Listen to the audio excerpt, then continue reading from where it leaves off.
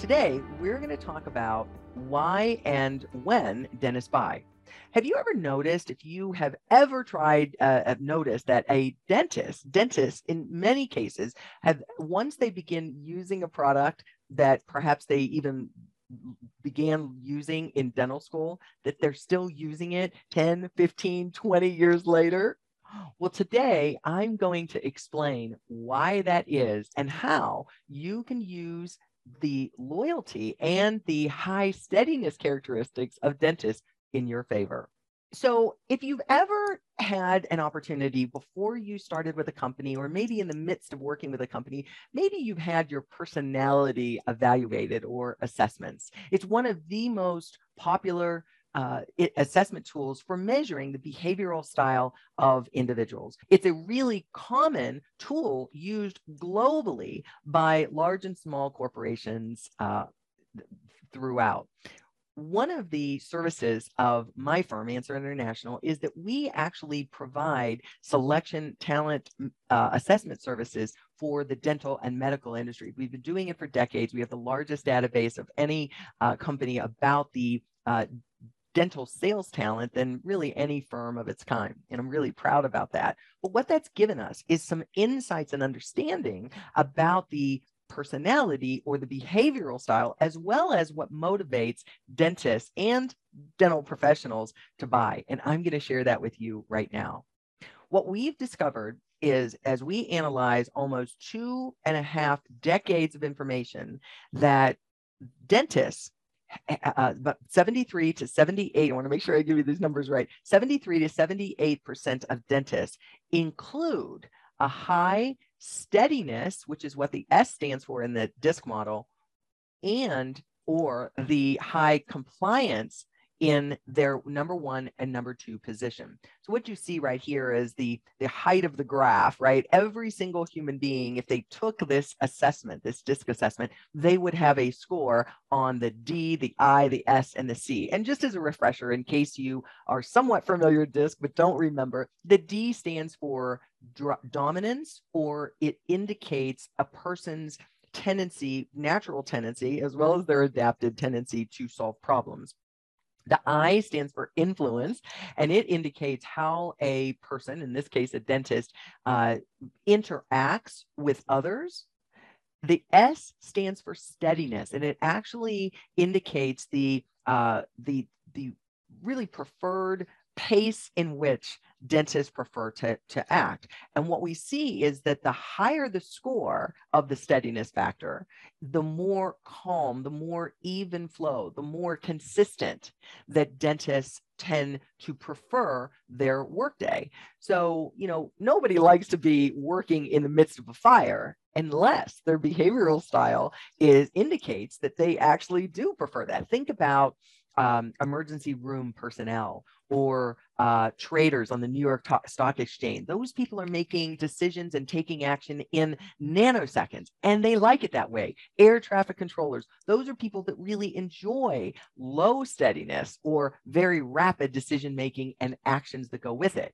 Dentists are just the opposite in general. Now, again, one of the things that I find is that when we use some of these instruments, it tends to feel like, hey, we're trying to put people in a box here. And we're certainly not doing that. What we were doing is we're using the data and the intelligence that we have about the demographics as well as the psychographics of populations or clusters of people.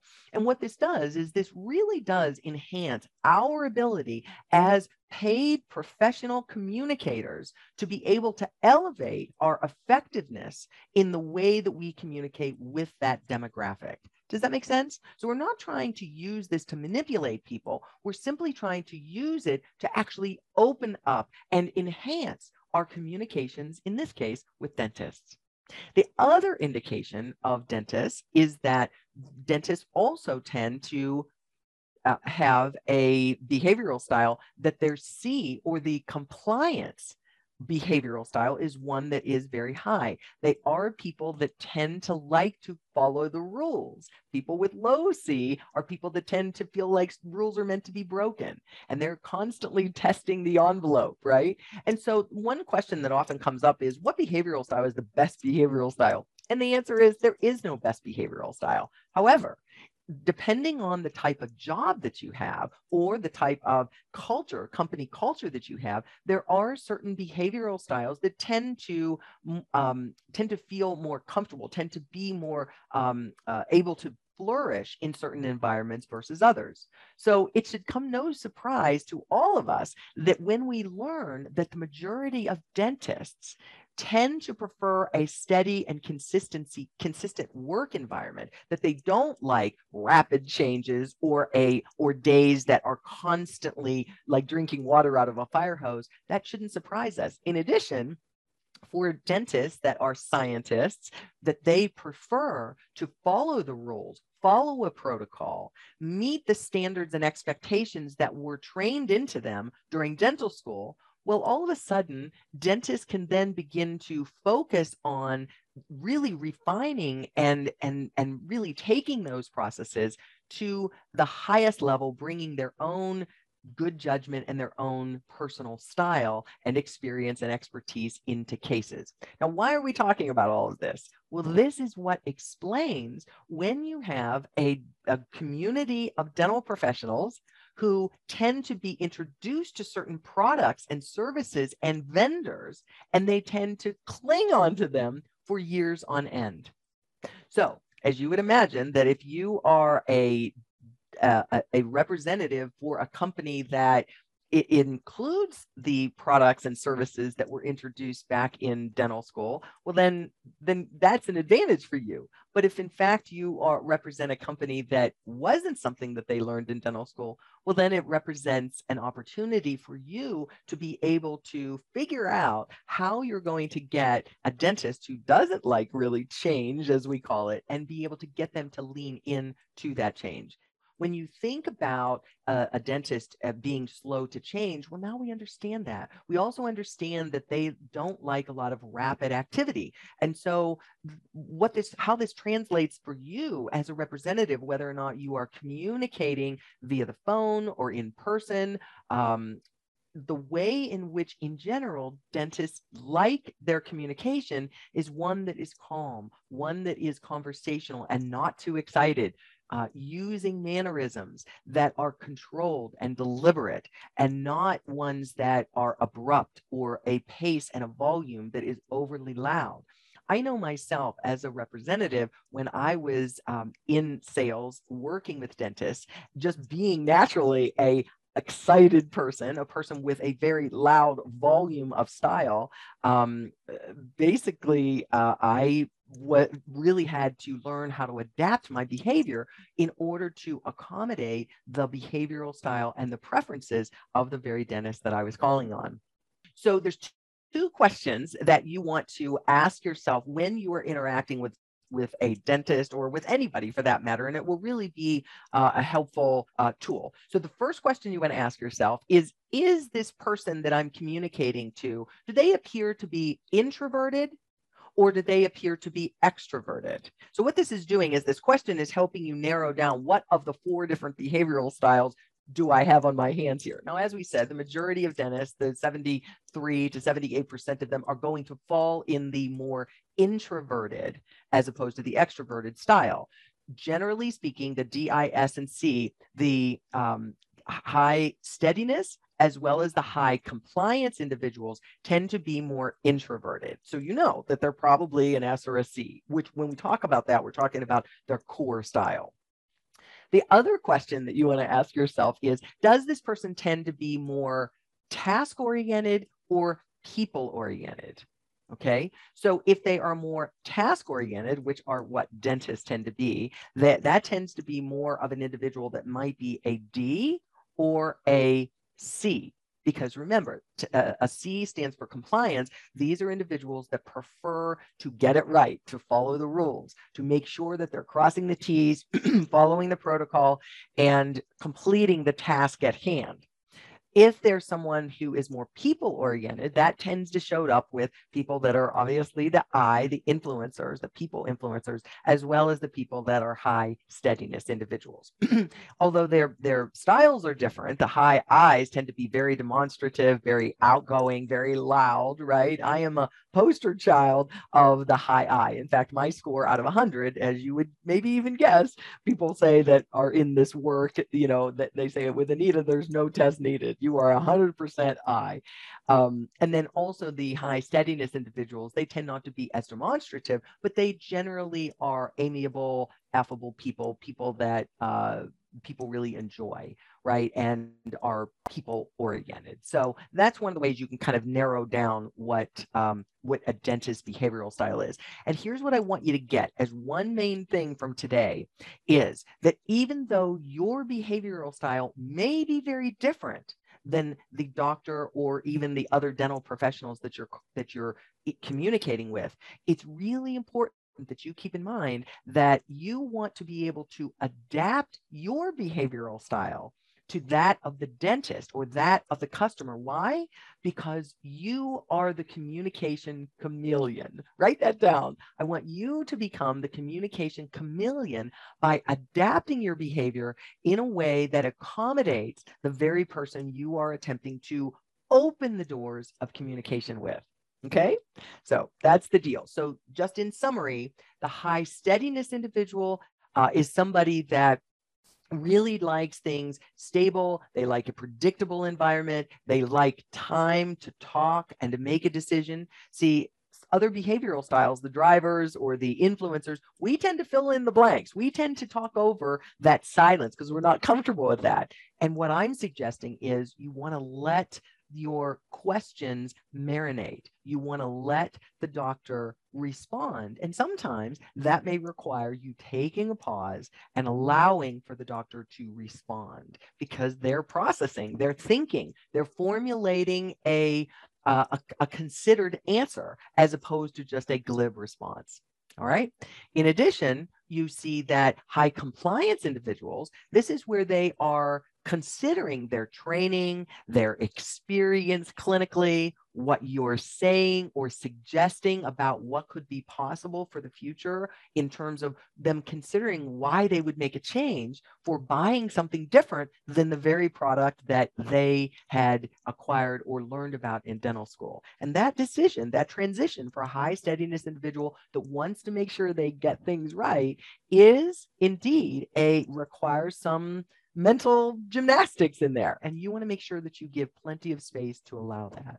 So, Anita, if in fact this is the way people are hardwired, this is the way dentists are hardwired, how do we ever get them to switch? How do we ever get dentists to be able to open their minds to the possibility of a new product, a better product, a newer innovation? Well, that is where we introduce the idea of motivational drivers, right? Or driving forces. Now, what you're looking at here is really just a snapshot of the 12 different drivers that motivate every human being.